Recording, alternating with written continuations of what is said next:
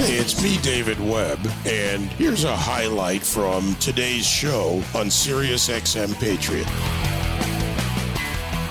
You know, the news of the day and economics of our daily lives, individually, business, global economics, all ties together. My next guest is back for a return appearance. We go back to, I believe, the mid-2000s when he was first on the show. And at that time, it was a fiction, but a little too close to call fiction, about Wall Street, the Ghosts of Manhattan. You know him as Douglas Brunt. He's a podcast host. He's on our platform as well, Dedicated with Doug Brunt. He's an author, a best-selling author.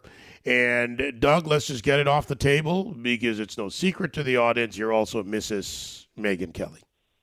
That's right. Or Mr. Megyn Kelly. Let me get my own joke right. All right. How you doing, Doug? Doing great. It's great to be back with you.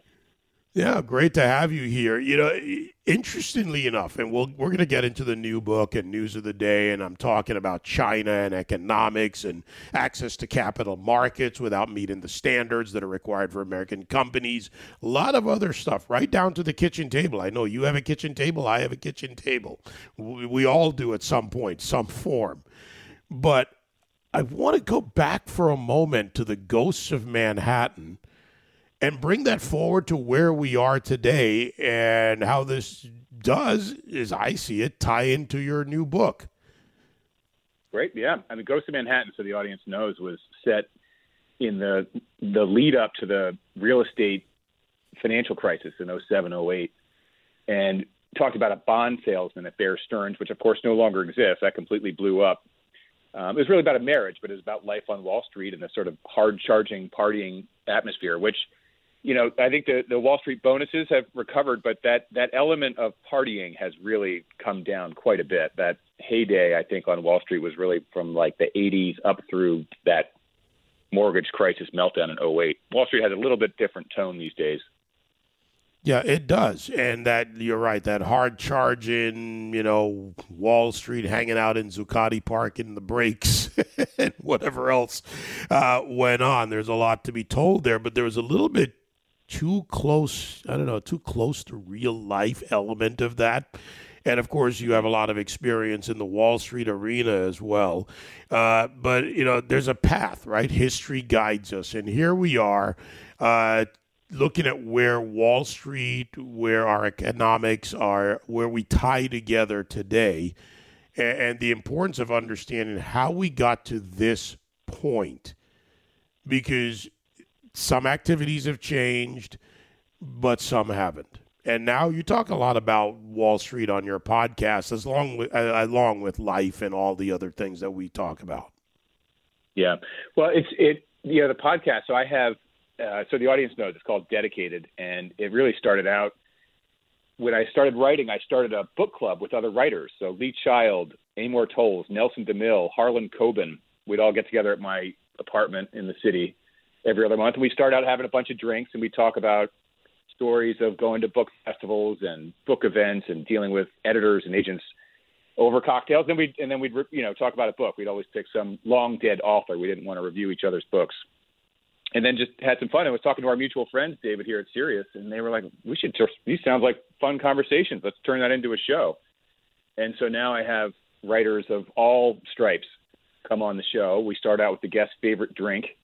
And so we're either having scotch or champagne or wine or beer, whatever. Steve Forbes was on the other day and picked beer. And we talked about the history of Forbes and his new book out called Inflation. Brad Thor's coming up, and he picked the drink called the Revolver, which is whiskey and Kahlua. And, speaking of China, David, so I cover all range of topics. And as you say, a lot of truth is in these fiction. I just read Brad Thor's most recent book called Rising Tiger, which is about China developing a new weapon that has geopolitical, implications and scares our own intelligence. And Brad Thor is so plugged into the intelligence community. Reading his fictional novels is still like reading a CIA intel brief. He's so plugged in and is kind of ahead of what you're seeing in the newspapers. So reading his novel can actually be very informative. There's a great quote on the back of his most recent novel that says, anyone who thinks the only thing to fear is fear itself should meet Brad Thor.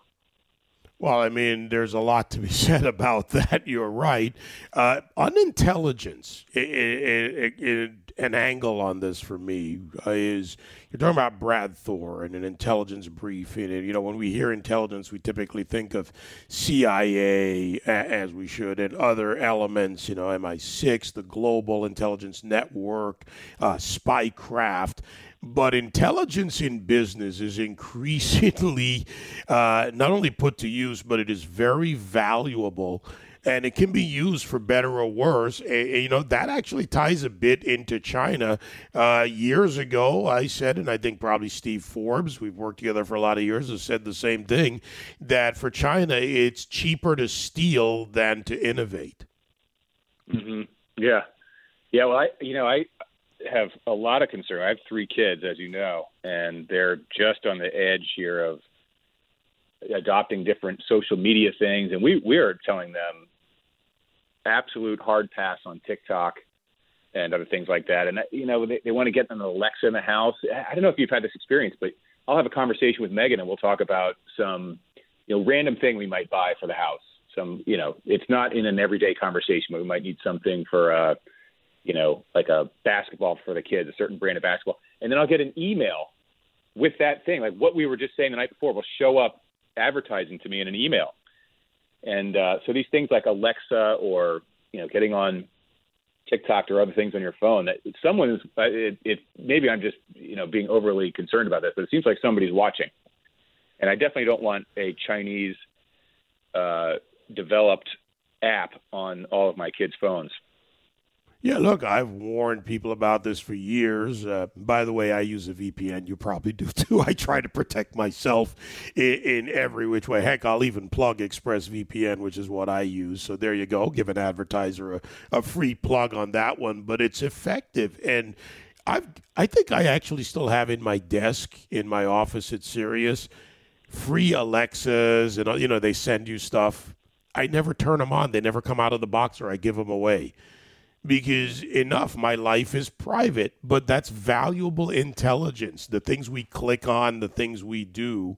And that's important for businesses, which is different than gathering market data. And we're all part of market data in some way. We're wearing the market. Mm-hmm. Yeah. Yeah. And it's all like we're the value. There's extracting value off of our information. But have you seen what is that? The documentary, I think it's on Netflix about the social network. It's really horrifying stuff.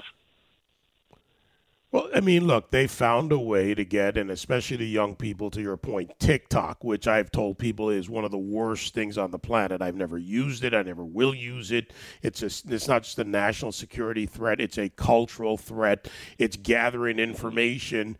And in simple terms, let's say you're a young person, you do stupid things on TikTok. Later on, you want to join the military, you want to join law enforcement. Maybe you want to go to work for a company that requires a level of secrecy or certainly, you know, protecting the company. We all have a responsibility in a lot of cases. If they look at that, it may affect your life. It doesn't just end when you stop putting up funny videos of cats and dogs. No, that's right. That's right. Yeah, so with our kids, and you know, one nice thing is I think schools are starting to get more aware of this stuff, and they always have these seminars educating the parents and the kids about how to handle this.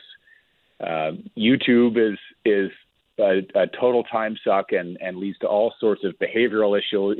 They basically sit on this stuff and do no homework, and their brains get fried. And so we're trying to keep our kids off social media as much as possible and doing time limits on things. But at least the awareness, like people like you out there talking about it, people like Megan out there talking about it, gets parents tuned in. Because if you're not aware that this stuff even exists and can be problematic, and you don't set up your boundaries for your kids, they develop horrible habits and addictions.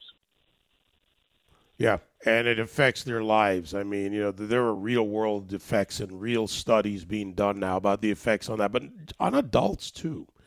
Yeah, I got to say, one of the things that concerns me, and we're talking about the children, right, young, impressionable, brains are not formed, frontal lobes. We've got to get into our 20s. 25 is kind of the age given for that. But when I look at some of the adults, or at least age-wise, the adults out there, people in their 30s, their 40s, their 50s, and I see what's out there, I got to wonder what some people are doing to themselves or what it's doing to them. I totally agree.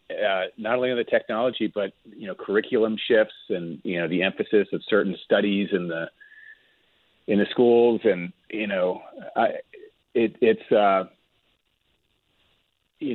to get overly political about things, but it does seem like there's a real liberal shift within the schools just in the last 4 or 5 years that we've seen.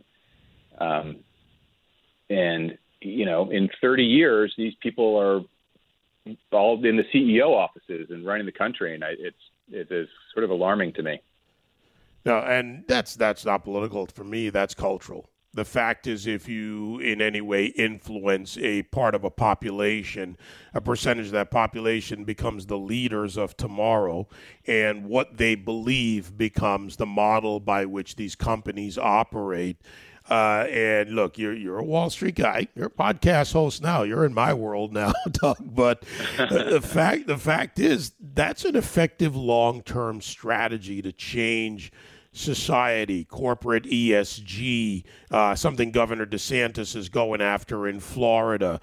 And instead of, when defeated on one angle, many just pivot to the next one, and they keep coming at it. So if you control the model of corporations, the model of business, which affects people's lives because we need to work to support ourselves, you have a great deal of control. I mean, separate from government alone and other influences. Mm-hmm. No, that's right. And that's why I think it's so important to study history, because everyone's sort of having these reactions from time, like today is the worst ever of, you name it. But if you read history, you're like, this has actually been going on. Like I remember right after 9/11, my dad is quite a bit older. He's born in 1926. He's passed away now. But right after 9/11, I went to my dad. I'm like, this, and I was living in New York at the time, so I was really rattled. And I went to him, this is like the scariest time to be an American. And he was with some of his friends and who were his age. He said, it is a very scary time. But he also reminded me that he'd lived through the Cuban Missile Crisis, the Berlin Airlift, the Korean War, and they had served in World War II. So it was like, it's early yet to be saying this is the scariest time ever, and we see these cycles culturally and from, a national security perspective as well. So history is always a very good perspective-setting thing for us. I think it allows people to be a little bit less hysterical. Yeah, and it's being written every day. So the worst may yet to come, or the worst may have passed, but we don't know. We don't know 100%. My guest, Doug Brunt, author and host of Dedicated with Doug Brunt. I asked you to come on earlier, by the way. I appreciate that, because what you and I were going to be talking about fit more, even more so, into the topics that we're talking about and that callers are calling in to talk about. And this adds to it for the hour. So thanks for making that last minute change. Now, important questions in the podcast. All right. I've got so many ways to go with this one, but unfortunately I better be nice because she knows where to find me. You say you start with a drink. Melissa Francis French Tart. And Melissa, please, I can see it now. I'm going to be in trouble with her next time. What do you mean? Because I can go so many ways with that. But I like the idea of the drink. Maybe, when I finish my book, you'll have me on. It's going to be Scotch, just for the record. Single malt. Absolutely. Okay, so let's see. We've had about 20 episodes. Nelson DeMille was Dewar's on the Rocks, so he's a Scotch drinker. Lee Child, surprisingly, was champagne. I think I mentioned to you Brad Thor is going to be the Revolver. Jack Carr is coming on. He's whiskey. Amor Tolls is a Negroni. So it's just a really fun way to start off the show. We pour a drink, and then everyone has a different story. Quickly to answer your other question, you're absolutely coming on, and I'll have the Scotch lined up for us. But it's a great way to start the show. And every writer has a different thing. I'll be curious to find out your process of when you sit down and write your books, because some people, Nelson DeMille, for example, writes out by hand. And he uses the number 1 pencil because it's softer. and easier, as he's writing hundreds of pages, just easier on his wrist and his fingers. And then other people key it in right into the laptop. Some people write an outline, and some people, like Lee Child says, writing an outline just takes some of the gas out of it. It's more exciting if he doesn't know what's going to happen next. It adds more energy to the book.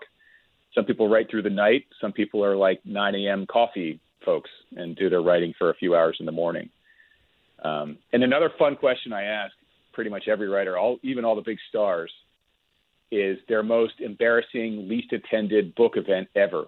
Because even a big name now, like Amor, where your people are lining up around the block to get in there, they've all had a zero, where they go into some big Barnes and Noble and they and the store manager is sort of, uncomfortably looking into like, boy, I hope someone shows up to this one. And then nobody does, they sit there to an empty room, or one person comes and they're just like, let's just go around the corner. I'll buy you a drink and tell you all about the book.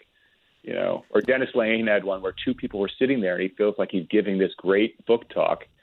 And then he realizes they don't really even understand him. It turns out they were in the big Barnes & Noble for an English as a second language class that was being offered down the hall. So he had two folks who just, needed a seat. They weren't there for him at all. It's really funny I'm stuff. Reminded. Everyone's got good stories on it. Yeah, this was not related to your show, but it is kind of funny when you talk about book events. I went to a book event for, a CEO of American Humane. I'm on the board of American Humane. And, animal rights organization, global, oldest in the world. You see no animals were harmed in this film. They work with zoos. And the people outside that were protesting were PETA. And it was a cookbook event for the CEO of American Humane. And I'm sitting there going, they were actually bringing more people in because, what are you people yelling about? You're in Palm Beach, right? Okay, if you're being loud, rude, obnoxious, yelling at people as they walk by, they're going to come in and see it. I'm sitting there going, PETA is protesting American Humane, who for 145 years have worked to help. Okay, never mind. So, David, do you have a book in the works? Yeah, 2 of them. So, and as my wife reminds me, one needs to be done sooner than later. So there you go. I don't know where you find the time. You got hours of radio. I guess, are you writing in the evenings? Yeah, okay, you talked about how people write. I dictate a lot of it. I'm a talker, Right. So my thoughts come sometimes and jumbled sometimes, fast and furious, that thank God for technology. I can dictate it and then have it, translated into text, and then I'll go from there. But that's my primary method. I write some thoughts. I write some outlines, but, I just speak it, let it flow, and then get lots of time to edit. Yeah. Oh, that's a great way to go. I'll have to try that. I've heard of doctors doing that as well. They can have that little software that they can speak into, they've got their hands going on something and they can just speak in the diagnosis. Oh, yeah. And by the way, it's better than reading their handwriting anyway. So. Doctors, famously the worst handwriting. Yeah, get a doctor to read their own handwriting. That's the doctor you take. If they can't read it, I'll take the next one. So right, what do you got coming up? What do you got coming up next on the podcast? I know you've got Marlon James that just came out. So let's go next. Marlon's great. His drink was The Dark and Stormy. He's this great writer from Jamaica, and he's on the Time Magazine 100 most influential people in the world. He's written some great stuff. He's finishing up the Dark Star trilogy, which has been compared. It's been described as an African Game of Thrones.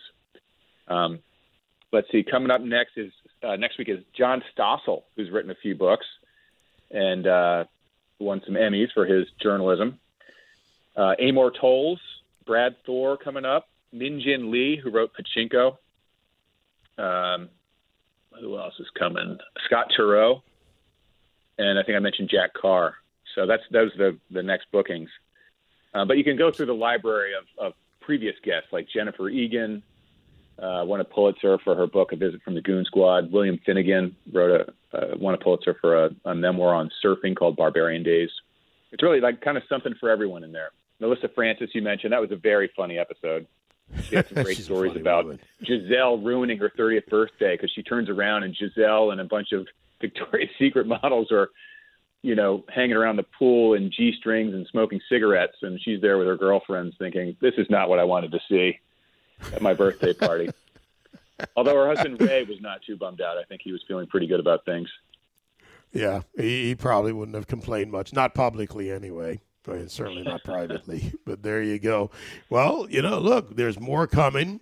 I love this, though, because it's nice to hear from the authors themselves. By the way, the David Duchovny one, someday off air, I want to talk to you about that one. And right. Duchovny and Paulina Porizkova was on, too. She wrote a great book. Yeah. John Stossel, great on television, done a lot with him over the years. We've done specials together, some really memorable ones. But, man, get him in front of you because on the phone, it's like, John, talk to me, buddy. I love John. I'm looking forward to hearing that one. It's great. He picked a martini, so we had a martini with a twist. And it really, as you say, it's great to get to know them because when you read a book, if the author's any good, it's an incredible experience. You're in this person's head for 16 hours or so it takes to read a book, and you're in this person's head. And as I say, if they're any good, that really is a powerful experience. And there's really no other avenue to get to know the writer well. I've always, when I was a kid, I put a book down, like, man, what I wouldn't give to meet this person. And this show is really like an opportunity to sit down on a bar stool and listen in on a cool conversation where it's not really about the latest book. It's really about who they are and how they got to be there. And every writer's brain works so differently. And it's so interesting to see how they approach the craft and how they live their life. So each show is sort of like a different window into a totally different way of doing it. And you're the first person I've heard who speaks the book and has it transcribed into text. That's a new one. But every time I talk to an author, it's new stuff. Well, it is the only way it works for me. I know it works for all of these great people in different ways. I'm looking forward to this. I mean, I got to go back. I missed the Melissa one, but when I saw that, I just said, okay. And the French tart. I just see how I get in trouble with that one. And definitely for Stossel next week. Again, one of the really great journalists out there. Dedicated with Doug Brunt, wherever podcasts can be found, right here on SiriusXM, of course. Thank you, Doug. And say to the wife and kids. Have yourself a great day. Will do. All right. You too. Thank you, David.